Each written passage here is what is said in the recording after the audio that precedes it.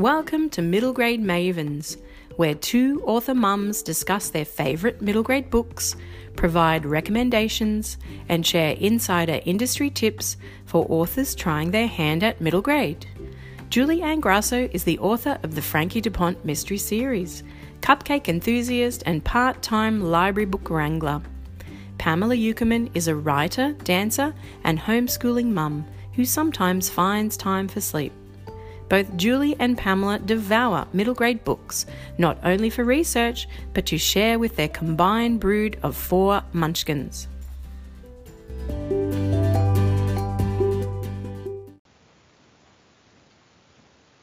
Hi Pamela, and welcome back to Middle Grade Mavens for our 33rd episode. Hello. 33. Lucky, was there a lucky thing there? No. And this is our last episode for 2019 that's got reviews in it, I guess. Would you believe it? It's almost December. Oh, don't tell me. And our next episode will be our 2019 wrap-up. And in that episode, we'll be sharing some exciting news about our summer series. So stay tuned. Don't go away. And if you've enjoyed our podcast this year, could we ask you to show us some love by leaving us a review on iTunes?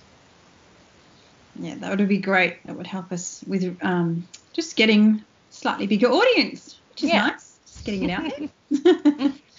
Well, tell us, Pamela, what is the title of today's book?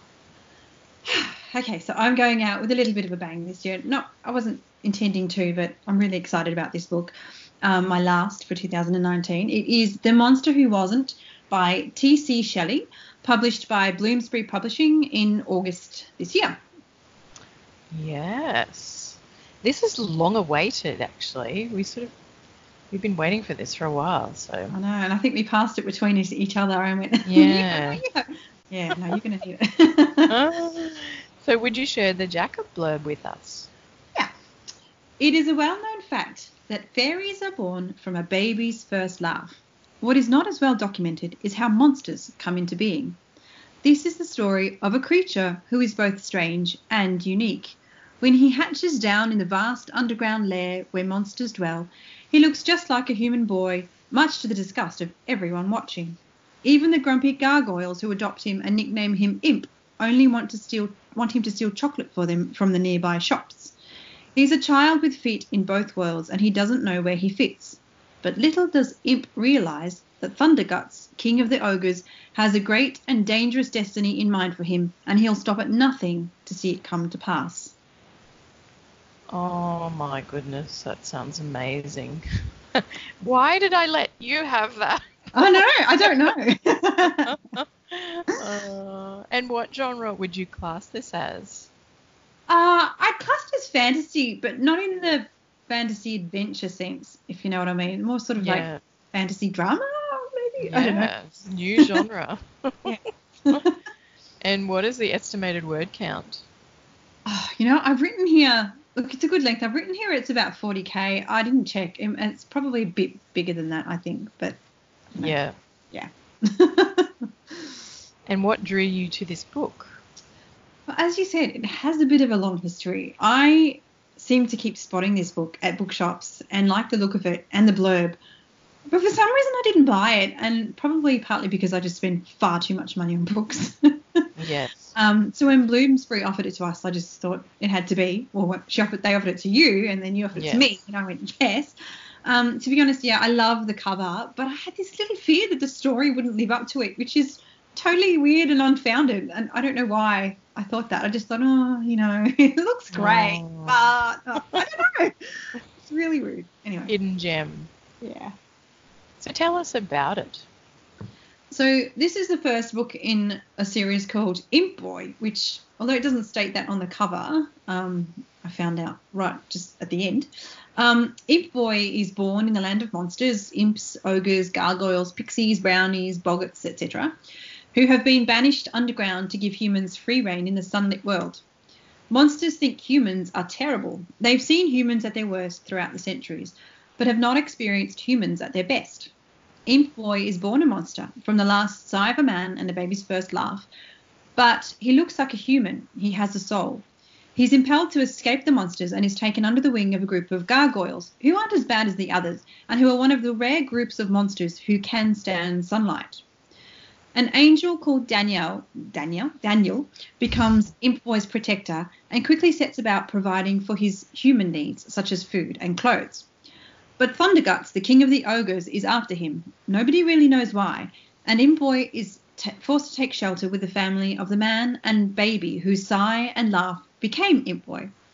There, Imp Boy learns more about what it is to be human and falls in love with the baby. But Thunderguts is still after him and devises a plan to lure him back down below by kidnapping the baby. Imp Boy is only a day old, but he's learning very quickly about humans, monsters, and his place in the world. Oh my gosh. This reminds me a little bit of Labyrinth, but yeah, that was, I don't know. I'm sure it's nothing like it, but no, probably just the fantasy aspect and all the different monsters in there. And the baby, yeah. And what was your overall enjoyment? Big sigh. You know, there are books that you really enjoy, and then there are books that you go, I wish I'd written that.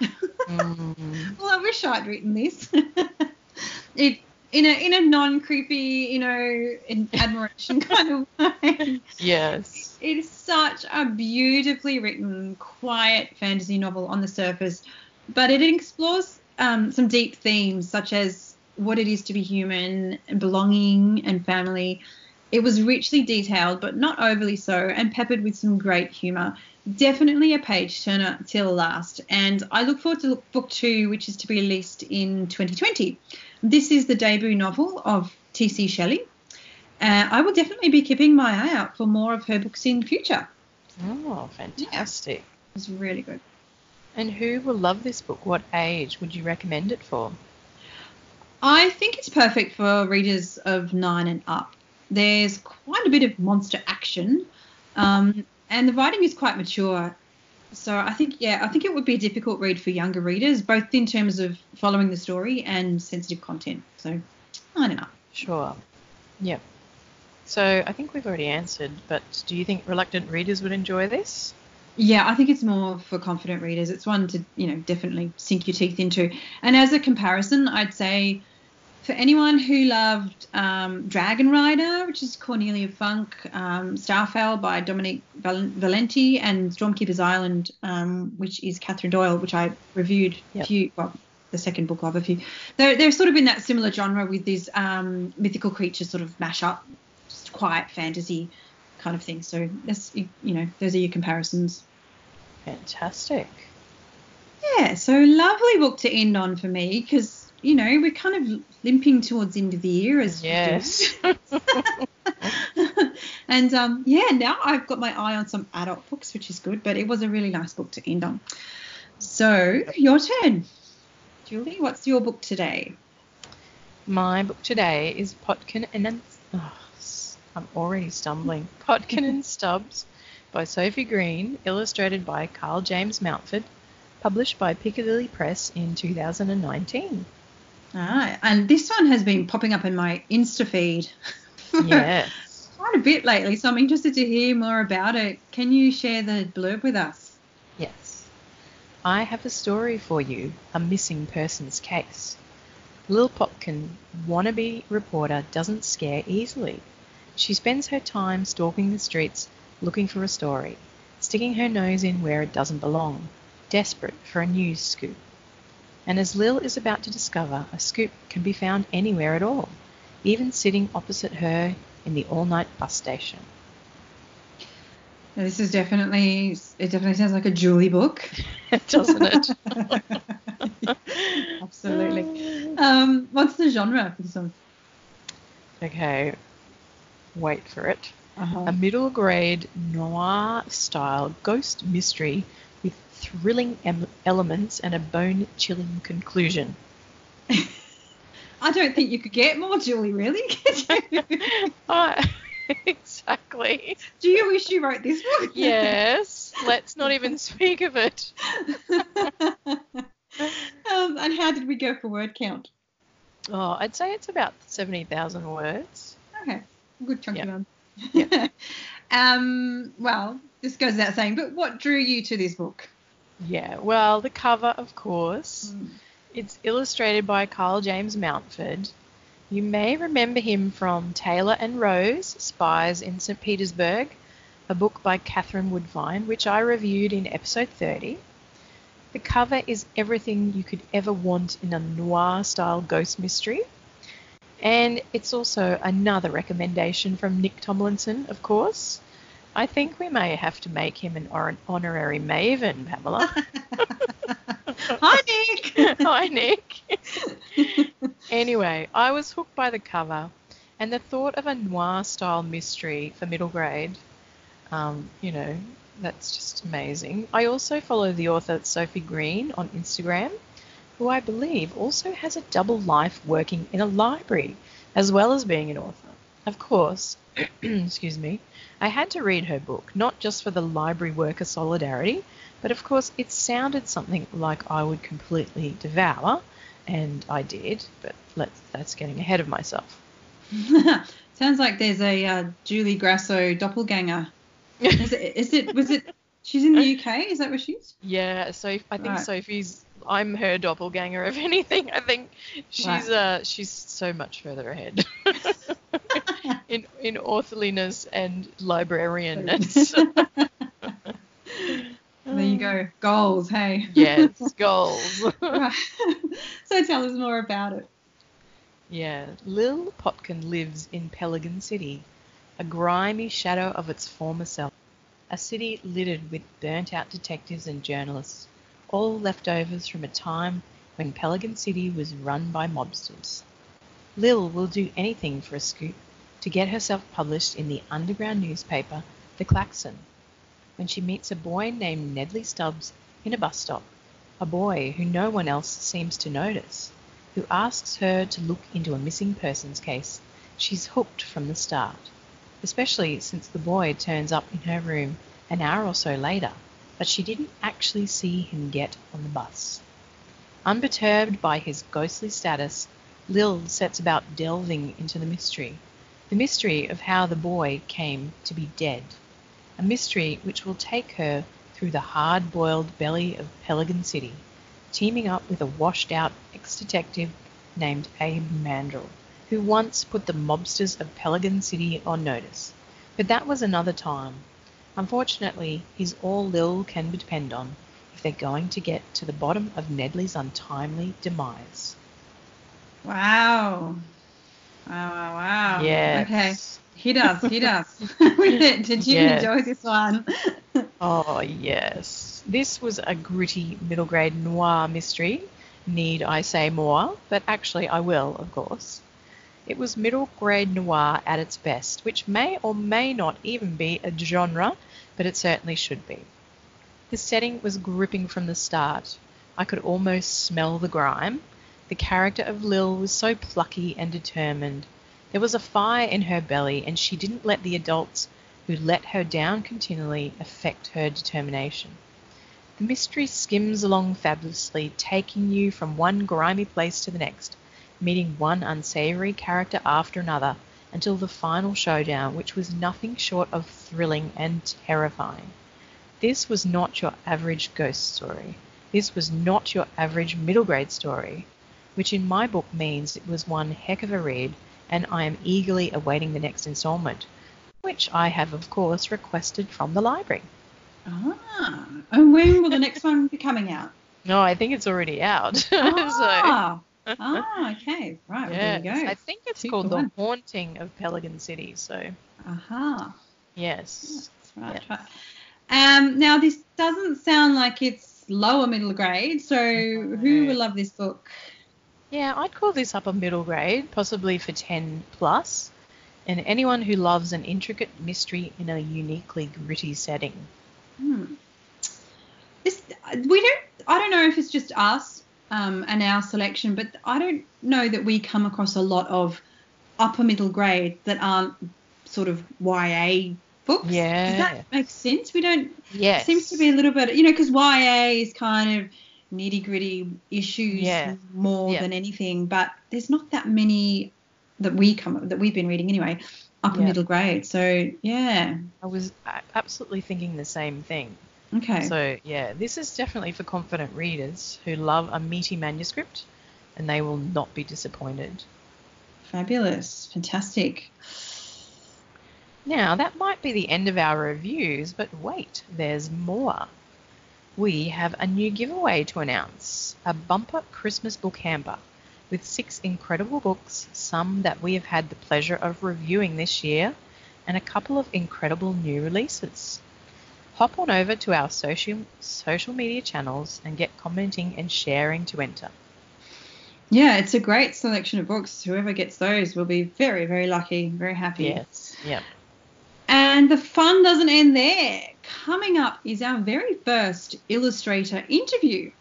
I had the very great pleasure of interviewing Mark McBride, illustrator of Emily Rodda's Del Toro Quest series and new release The Glim, which I reviewed in our last episode. I hope you enjoy listening to this interview as much as I enjoyed recording it. Yeah, I can't wait to listen myself. See you next Enjoy. See you next time. See you next time. Mark McBride is the illustrator of Emily Rodda's best-selling Del Toro Quest series, which has sold over 18 million copies around the world and has become an anime TV show. He has illustrated 200 book covers, 10 picture books, countless magazines, and has had work exhibited with the New York Society of Illustrators International Show. He has won Aurealis Awards for the Del Toro Quest series and World of Monsters, which he wrote and illustrated. More recently, Mark illustrated The Glim, written by Emily Rodda and published by Scholastic, which I reviewed back in episode 31. I was thrilled to happen to meet Mark at a recent book event, and even more thrilled that he wanted to join me on the podcast for a chat. So welcome, Mark. It's great to have you on. Hey, thank you so much, Pamela. I'm so excited to do my first podcast. Well, I think you're our first illustrator, so we're very excited too. Really? Oh, my goodness. There you go. So let's go right back to the beginning of your relationship with Emily Rodda. How did that come about? How did you come to illustrate the Del Toro Quest series? Yeah, wow. We're going back a long way, Pamela. Like, that's in the 90s. Does anyone remember the 90s? Oh, my gosh. You know what? The weird thing was, there was a dinner, and I think it was the publisher of Harry Potter was there. So that's how far back it was. And he was talking about this new book that he was doing called Harry Potter that he thought was going to do okay because it was well written. But of course, it's fantasy. Fantasy wasn't popular back then, so we all know how that story goes. But that was the first time I'd met Emily, who, of course, her name is Jenny. But how I got to do Del Toro Quest was it's actually it was the 90s, of course, as mentioned. I was going around taking my folio to different publishers, and I went into Scholastic, and I had all these fantasy kind of paintings I was showing them. And I went, oh, we're actually doing a fantasy series called Del Toro Quest, but we've already got an illustrator. But you know, your work's quite good. It would have been quite nice if you'd got here a couple of weeks earlier. So I went home. I just moved to Bondi in Sydney, and I went home and painted, I think I painted maybe 3 of the covers. And I sort of brought them into Scholastic and said, hey, I've done these covers. Any chance you give me the job? Because I really wanted to do it. And they said, oh, we like your work. We'll use you. We haven't actually told the illustrator he's got the job. And so I got the job. Does that make any sense? So, oh my God, that's fantastic. It's kind of weird, isn't it? It's a real get the foot in the door kind of thing, which, you know, I never really do anymore. So I don't know what. Well, you don't need to now. Well, I don't know about that. But persistence pays off. you know, it is young, exuberance and youth. I mean, I wasn't that young. I was, you know, I don't know how old I was, in my 20s. But anyway, that's what happened. Well, there you go. The great thing about working with Jenny was, I mean, she obviously, I think she's a brilliant writer, and I've been so lucky to get to work with her. But it's a weird thing with writers, because some writers, they'll tell you things and I won't really understand it and I'll get it all wrong. Like Jenny will maybe just give me one sentence and I'll go off and do something and she'll go, that's exactly what I wanted. So I don't know, we just click, you know, we're very different people, come from different worlds, you know, different upbringings. You know, I grew up in Belfast, you grew up in Sydney and stuff. But we just really, we love the same movies. We have the same books. Obviously, Lord of the Rings is in there. And yeah, we just clicked. And so those paintings that I did seemed to be what she wanted, even though there wasn't really any communication to begin with. So that's how it sort of started. And then after that, of course, she would tell me what the pictures she wanted to go with her stories. Yeah. That's fantastic. I think as an illustrator, I mean, you know, I'm not an illustrator. I'd like to be one day, but as an author, I sort of, you know, think about what I'd like. But you want to have an illustrator that gets you and that improves on what you're thinking, right? And it sounds like you do that for Jennifer. It sounds fantastic. I know it's a funny thing. I suppose, like, you know, as you know, as an author, you know, it's sort of, there's no formula to it, is there? I mean, if there was a formula, publishers would have their own illustrators in-house and their own authors, and they'd tell them what they wanted, and they'd come up with a bestseller or whatever. So there's no real formula, and sometimes it works, and, you know, a lot of times, in my experience, it doesn't work. You know, but yeah, I've always found it really easy working with Jenny, and, you know, often she'll give me a bit of a story, and I'm so inspired with it. I think I've done my best work working with Jenny. I keep calling her Jenny, of course, that's her real name, but maybe I should call her Emily for this podcast. Yeah, of course, because she writes her adult fiction is under her name. That's right. Yes. Yeah, and yes. Children's under Emily Otter. So before you started, when you started taking out your folio, was it all fantasy art? Was that what you wanted to get into? It would, you know, like I said, it was before Harry Potter, so fantasy was a bit of a niche area, and I love fantasy and always have.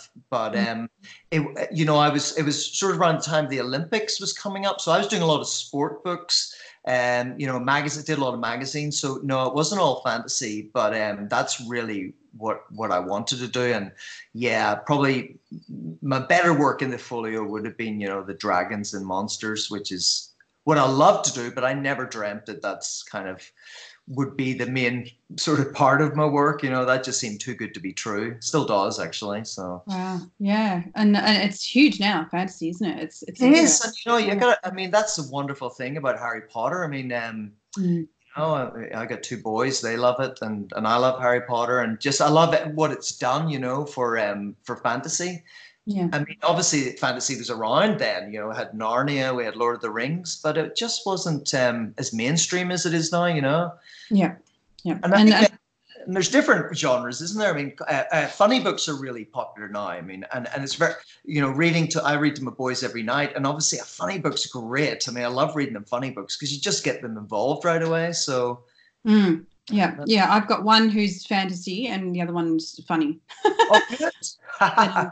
Yeah, but the fantasy. I mean, they both love fantasy. They're both obviously huge Harry Potter fans. Lord of the Rings, they both love. I mean, my youngest is only 6, and he's a massive Lord of the Rings Hobbits fan. Right? Yeah. I love that. See, occasionally I'll meet people who say they don't like fantasy because it has nothing to do with real life. But the thing is, good fantasy does. You know, you relate to the characters. You know, I mean, Star Wars, Luke Skywalker, he's like a farmer. You know, and he's just like a normal, frustrated farmer. You know, boy living on a farm who wants to go off and fight the Empire, as we want to all do. And you know, it sort of relates to real life. It should relate to real life. You know, fantasy and real characters. It doesn't have to be removed. So I think maybe people get a bit put off by fantasy, maybe because they think it's going to be too removed and they won't get into it. You know, it doesn't relate to their real life. Maybe it's just my theory for today, but. Yeah, well, that's interesting. Yeah, I think my two boys actually love fantasy play. They make up their own, you know, they base things on the movies they've seen, and they make up their own sort of stories and their own play. And that's great. That's imagination, isn't it? You know? Yeah, it's really nice to see. So the Del Toro Quest books, just going back to those, they're full of visual puzzles and riddles. Did you do those illustrations as well? No, I didn't. That was Emily's daughter, Kate, who, you know, I know she's very good. She's actually a brilliant musician. So she did all those graphics. So I didn't do them. No, I just did the covers. But we did do a few picture books. We did, and we did a journal, which is way out of print. So we did do a few things, did posters. So I did those. But yeah, Kate did the graphics inside for the puzzles. So I guess they, you know, were able to do it. She's probably living at home, I'd imagine, back then. So they're able to just do it in-house. Yeah. Because they're quite, they're very close to the story and very sort of subtle, aren't they? It's well done, I know. Yeah. And as you mentioned, there are a handful of supplementary books, such as the Book of Monsters, which we actually picked up at an op shop not long ago. Or that's to get them, because a lot of them, I think they're out of print now. I mean, it is 20 years ago, so and, you know, they've sold a few copies. But yeah, I love going to op shops. You can, you're pretty much guaranteed to find Del Toro Quest books in an op shop for about 50 cents. So it's wonderful. Well, that's how we came across them in the first place. I didn't know about them, and Really? we we just at a shop and kept seeing these books, and I sort of thought, should we try them out? And that's how we got into them. Love op shops. See, you don't get that with digital downloads. You can't, recycle them at an op shop. No, true, and it's hard to discover, new things, without sort of being so visual and in front of you. So now, obviously, you've done a lot more than just Deltora Quest, and I'm taking that's the book that launched you as an illustrator. Yeah, and it was amazing doing that, and I have loved working on it, and really was able to get my teeth into it because I think it was about over 10 years that we did the series. But yeah, no, I did some other stuff. I've worked with, I've done a few books with Gary Crew and Isabel Carmody, who of course I saw recently. Yes, I did. I saw her recently. Sorry, I had to rack my brain there to think about that. So I think she's gone back to Prague. So yeah, I did a book with Isabel and a lot of book covers. And did a bit of advertising work, which I wasn't very good at. Yeah, so a few books, some of the books sell 20 copies, and then you get another one sells 20 million copies, so you just can't tell. Yeah, it's so hard, isn't it? Well, let's move on to the Glim, because we hope that this one will sell 20 million copies. I mentioned in my review last episode that there was a blurb in the back of the book that told of how your paintings inspired Jennifer to write the book. Do you want to tell us a little more about that? Did it start with one painting, or did you already made a few? Or?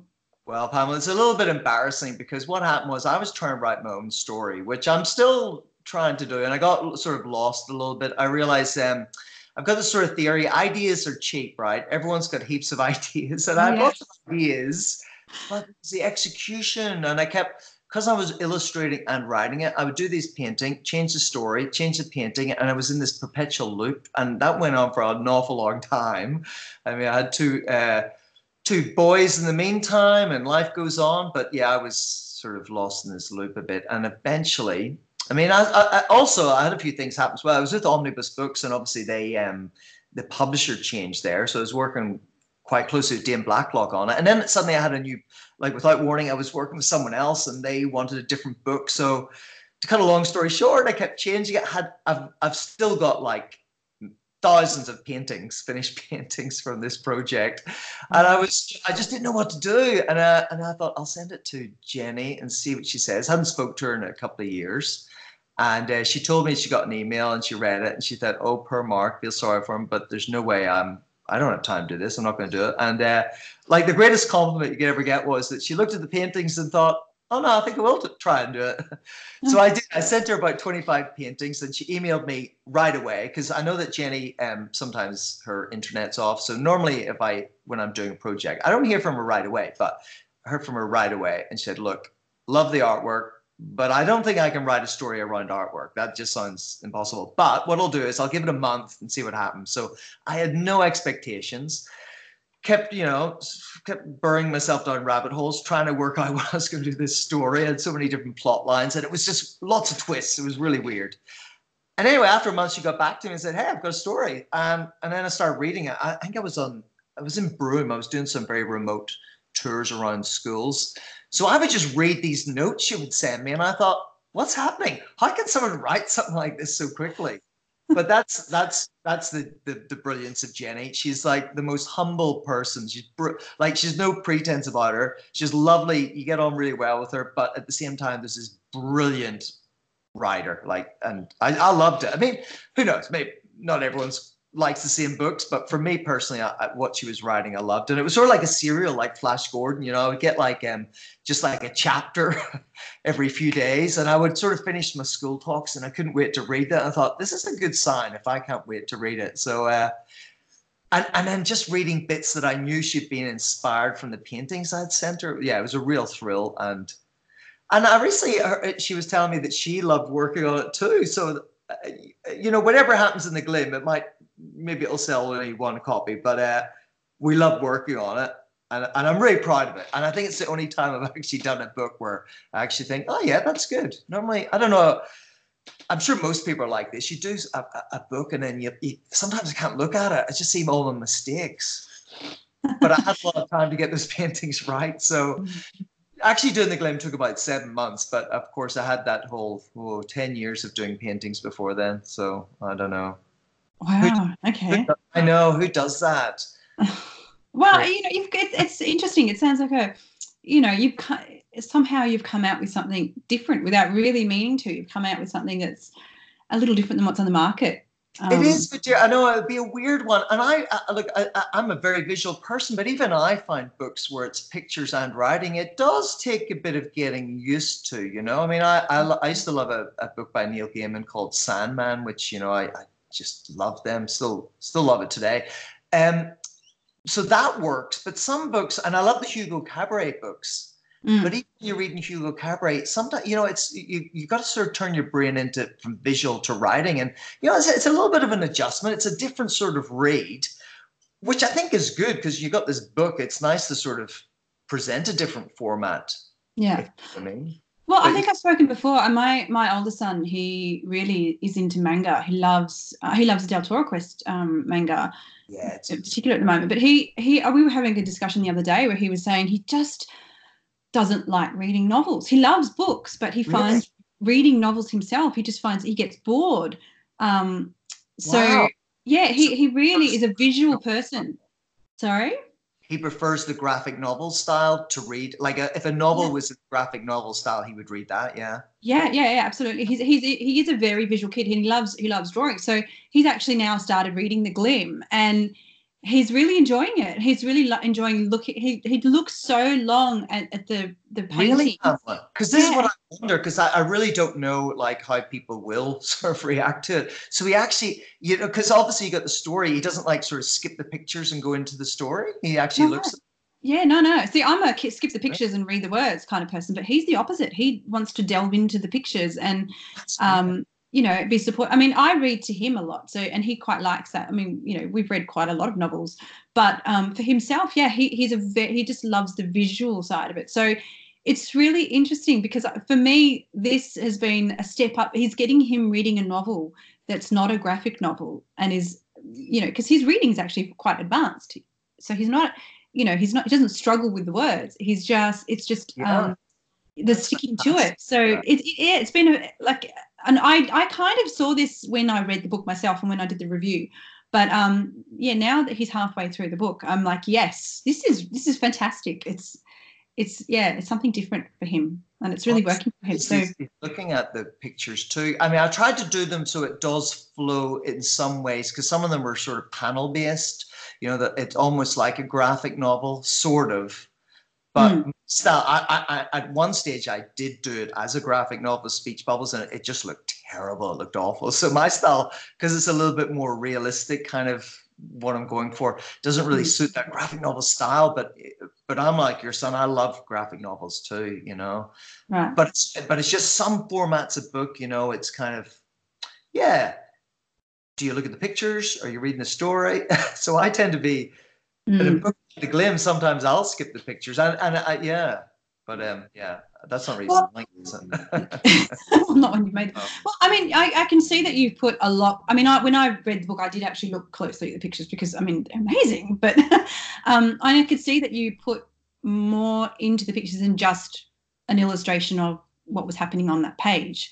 It was kind of what was going on in Finn's mind, wasn't it, as well? Yeah, exactly. And I wasn't sure I'm not sure if it's obvious that that's going on. So, but that's okay. It's good to do a book that leaves little gaps for I think that's the thing. The difference between a book and a movie is there's 3 people involved in an illustrated book. And I'm sure you've heard this before, Pamela, but, it's like, there's the author, there's the illustrator, and then there's a reader. So the reader's got to sort of join in what the illustration, the little gaps between the picture and the writing is doing. And there is that. I mean, if you don't get it, it doesn't matter. But the pictures are actually from Finn's imagination, not his imagination, but his mind. Yeah, which is fantastic. So to go into that a bit more, tell us a little bit about your technical process. Do you start on paper, or is all your work digital? I do start on paper with a drawing. So I went digital by accident, really. And I had a computer that broke down, and I was borrowing a friend's computer, just use it for email. And he had Photoshop, and I was literally cutting up pictures that weren't working and gluing them together and then airbrushing them to make them look seamless. I realized, Oh my goodness, you just do this in Photoshop. So what I do is I actually do paint, I do draw, like there's an element of it which is hand done, and then I'll Photoshop things together. There's a lot of photographs from Ireland. That there's a lot of Giant's Causeway photographs in there. And yeah, so it's a combination. And sometimes I'll make things entirely on the computer, digital. But a lot of the time it's actually, I'll paint something and then Photoshop over the top, get rid of the imperfections, because it's kind of weird. The kind of art I would put on a wall are sort of traditional. I love watercolor, oil paint, but for some reason I don't like doing that myself. I hate to see like paint sort of splashes or on my own work, so I tend to get rid of it, which is not everyone's taste. But what I'm trying to do is immerse the reader into the picture so that they don't even look at the style, like they don't know if it's digital or hand done or whether it's done with a paintbrush. I just want them to sort of be in that world, if you know what I mean, and that's sort of my aim. And whether they succeed or not, but yeah, the computer definitely is a big factor though. Yeah, well, I can see that, for me, yeah, I sort of staring at it going, how is this done? Because I wanted to know, how could... Maybe in part 2 real as well. So, I'm working on a new book at the minute, and I'm making it a bit less sort of photographic realism kind of thing. For one thing, it takes ages doing photorealism, and I don't have another decade, but I do have an awful lot of artwork, which I sort of change. And that's another good thing on the computer. But the problem, because of the computer, you can change things. You will change things. So often I'll have a picture. I'll spend it might take me one day to do a painting. It'll take me a week to change it. And then I end up pretty much the same as the one that took me one day, if you know what I mean. I'll just do a full loop and I'll just think, why did I do that? So I'm, full of procrastination and falling into rabbit holes of changing pictures and changing them back again. Well, we do that as a writer anyway. Keep fiddling with words and. Didn't someone say they spent the whole day moving an apostrophe or something and putting it back? I don't know. Paraphrasing. I have heard that. I have heard that. So, how many illustrations were in the Glim? I think there is about. I think there's exactly 100 pictures. So a lot of them are double spread. So I think it's about, roughly 150 pages, maybe a bit more, maybe it's 160. But I think it's 100 paintings, which is it just ended up being 100.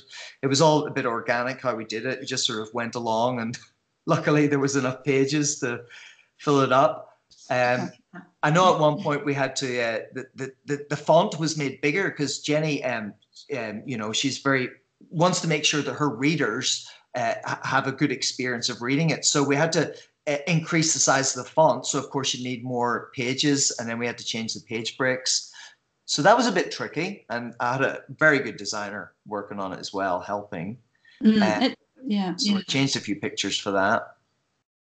And the way that the pages, the way they're set out, they're kind of consistent with that fantasy style. And it is, yeah. Little dragon tails, I think he added in. That was the designer put that at the end of some of the chapters. And I played around with different sort of formats of how the design was going to go, little chapter heads, which we took out. And but again, the great thing about digital, you can do all these changes. If you want to change the sky and it's a traditional painting, you kind of got to paint over it. But digital, just take away a layer. It's amazing.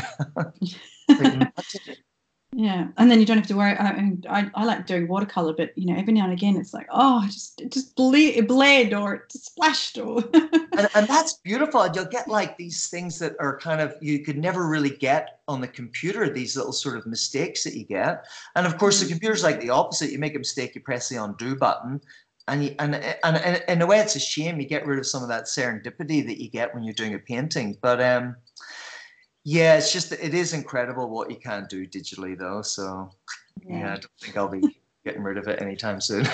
No, wow, that's amazing. So you talked about your writing process with or lack of process. Or lack of process, doesn't matter. You know what? I've written half a fantasy novel, and I think it's probably without the illustration part. I think it's probably about the same. Got halfway in and just went, oh, I don't know what I'm doing. Are you going to finish it? Oh, I will. I think I will. Yeah, I need to finish what I'm actually working on right now, and then I'll get back to it one day. That's the plot, the plotting. That's the hard part for me. Yeah, and the map. You got to have a map at the start. Have you got a map? Kind of. Yeah. Right. Yeah. Just Tolkien was going to blame for that. I think was he the first. So but it does help, though. I think, doesn't it? If you got a map and kind of all the different lands, where people are going. Yeah, I do. And part of, without getting too much into what I'm writing and not getting published, part of it is like it's a journey. So I have to know that when they're going west and when they're going east. And, I've got to know there's a forest there and a mountain there. Yeah. And so, yeah, I do have it's more in my head and a little bit sketched. But if I ever do get it published, it will need a map at the beginning of the book, I think. And it'll be a trilogy. There'll have to be a trilogy. A trilogy of 4 books, maybe. Oh, a trilogy of 4 books. So not a trilogy, is it? I don't know if I could ever withstand doing that. We'll see. I'm still learning. But what I wanted to talk about your writing. So you wrote World of Monsters, and do you have any more plans, or has that kind of destroyed your? No, World of Monsters is fun, but I don't know if it's a story as much as it's probably not even much of an anecdote. Just a lot of incidents that happened to a boy meeting monsters, and. Yeah, hopefully I've sort of. I mean, I had a bit of humor to it. He has special shoes, and it was sort of like I was trying to be a little bit educational without being too didactic or anything. But because it's sort of like about the environment. Every monster has some sort of environmental. Not concerned, but sort of how they're made, and it was sort of trying to teach, like, as if monsters are real. But yeah, that was a long time ago. I can't even remember, to be honest. But yeah, so the new one, it was quite ambitious what I was doing, and it was about a boy actually going into his own imagination and meeting everything he's ever drawn. But then it got bigger and bigger, and ended up for some reason there's all these fantasy dragon battles in it, and the good thing about doing the Glim is. All those dragon battles that I've drawn, not all of them, but a lot of them I was able to use in the Glim. So I feel like I've exercised that away out of my system, all the fantasy elements. So what I'm left with is a boy inside his imagination, which is exactly, I got lost. I'm not sure if this makes any sense, actually. But yeah, I'm still trying to write a story about a boy who gets lost in his imagination and make it something people want to read, which is important for a book. Yeah, I keep working on it. Sounds great. Gee. Well, yeah, we'll see. We'll see. So I know you are with a speakers agency and do school visits and other events. Is that right? Yes, I do. Yes, I love doing them. And you know what, Pamela? The funny thing is, I remember. I mean, it'll sound like I'm trying to get a bit of credit here, but I remember before Del Toro Quest came out, like I hadn't really done any books anyone had heard of, but I did heaps of talks. Maybe I was young and full of energy, and I was doing so many talks, and I love doing them. And you're meeting the kids, you're showing them your artwork, and kids love seeing you draw. So you'd be painting a dragon in front of them, and for some reason I think in Australia, I think that maybe in some small way got the ball rolling from Del Toro Quest. So for all authors and illustrators listening, I just and they already know this, of course, but those school visits, they're just the best thing to do. And then you come away inspired as well. You come away thinking, wow, people like to see me draw and they like what I do and they're interested. So yeah, it's a great thing. I mean, I don't remember. I mean, did they have, when you were at school, did you have author visits? I can't. I went to school in England. So, right. Yeah. I can't remember, to be honest. No, I mean, we were talking before we started recording how I always thought authors were these amazing people who, were special and lived, a long way away.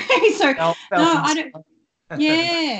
Yeah. So I don't think we ever had any. I don't think I ever met authors or illustrators when I was at school. So yeah, because I didn't have them. We had yo-yo people come. I remember the yo-yo people arrived, and we all thought, wow, they must be billionaires because they can do walking the dog with a yo-yo. With a yo-yo. So that then, but we never had author visits. But I mean, it's just a great thing, isn't it? I mean. Because like I was saying before as well, in Melbourne, people actually get together and they share ideas. And you go to school and you're teaching kids how you do what you do. Because, the thing about imagination is imagination is not really something you can teach people.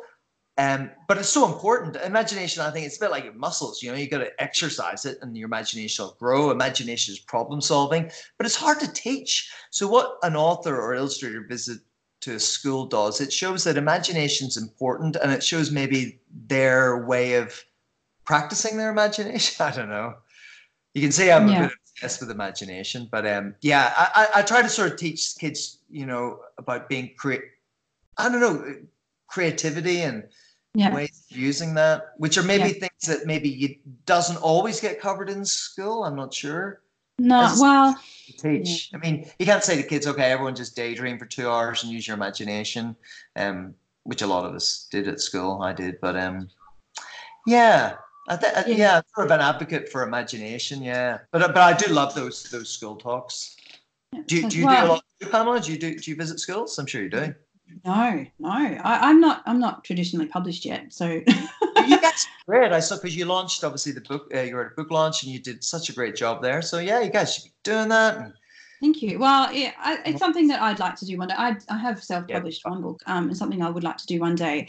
And was going to do at my son's school, but just didn't get around to it. And yeah, we're not at school, so eventually. I completely agree about, you can't teach imagination, but you can encourage imagination and show that it takes practice and daydreaming and just you know looking around at what's out there. I actually like to blog about creativity and ways of encouraging creativity in kids, and because I think a lot of schools, they teach art and they teach music, but it's to a sort of formula, and it's not sort of a lot of space for kids to do what they want to do. So it's the space and the time, isn't it? And when you're young, that's when you've got the time to use imagination. And there's all these distractions now. We've got to fill up time with, whether it's, Facebook or whatever. So, oh my goodness, I apologize. I get through my computer, weird. So yeah, when you're young, it's the time when you got that space. So we want to encourage it and not sort of fill every waking moment up with some electronic device, which I'm sure most of us don't do, but there is that sort of, it is there to fill. They always have homework and homework, and then you want to play iPad and so like drawing. I mean, my two boys, they do draw a lot, and it's great to see it, but you don't see many adults sort of just sitting down and drawing, do you? No. It's something I think a lot of adults think, well, I can't do, so I won't do. Yeah. Oh, yeah. And that's the other thing as well. Confidence is like huge as well. Like one of my sons, really was into AFL. And he said, I'm going to be an AFL player. He made one person better than him and said, okay, that's the end of my AFL career. He's better than me. There's no point going on. But what's that all about? If you have the confidence, to think you're good at something, you will do it. When I was at school, I wasn't good at art, but I loved art because I thought I was good at it. One of my teachers, I think, just felt sorry for me and just said, oh, you're good at art. And I thought, oh my goodness, I'm good at art. And I did it because I thought it was good. So it's like confidence. If you think you can do it, even though you can't, maybe that's delusional. I don't know.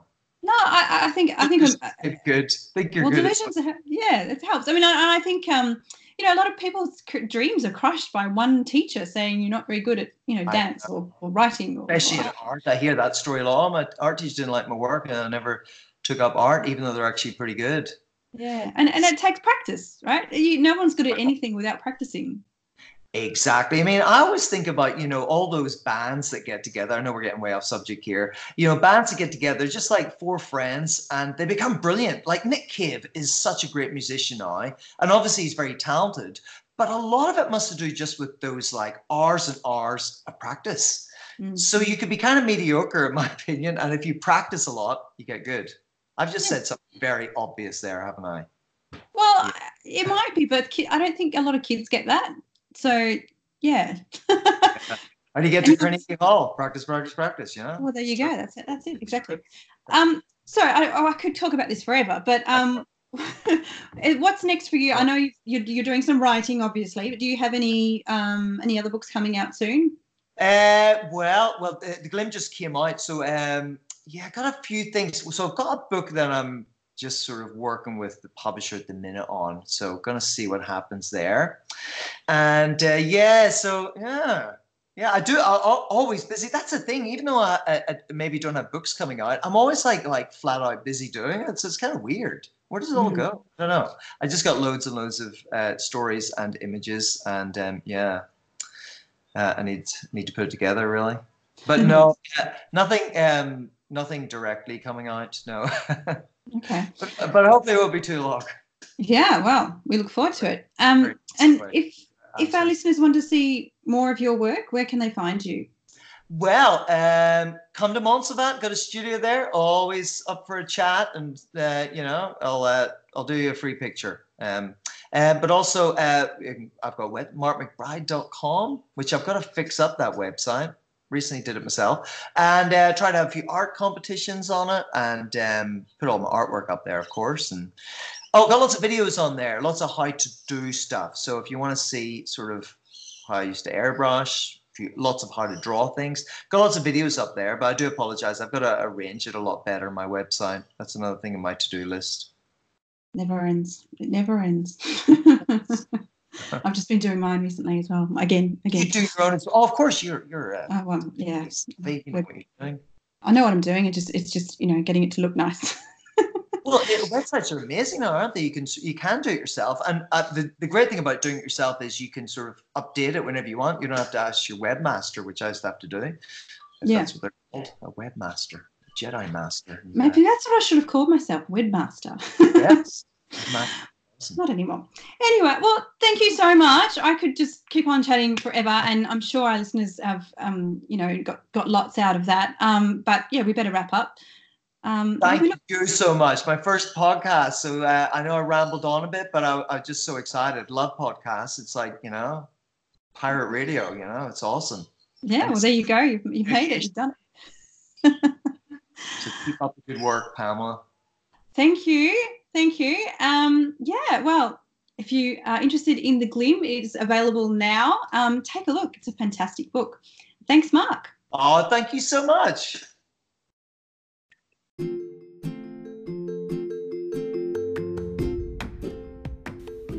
Ho, ho, ho, our final episode is on its way, along with a large white-bearded man wearing a red jumpsuit. Next up, Pamela and I have our top 20 of 2019 episode coming to you live from our living rooms. We'll chat about the standout books for 2019 and interview a couple of mini mavens. Plus, illustrator extraordinaire Sunshine Shamu will join us in the Middle Grade Mavens Hot Seat, and we'll be announcing our super secret Hush Hush Excitement Plus news for 2020. If you'd like to know more about the Mavens, log on to middlegradepodcast.com, or to find Julie online, drop by julieanngrassobooks.com, and to find Pamela, stop by www.ueckerman.net.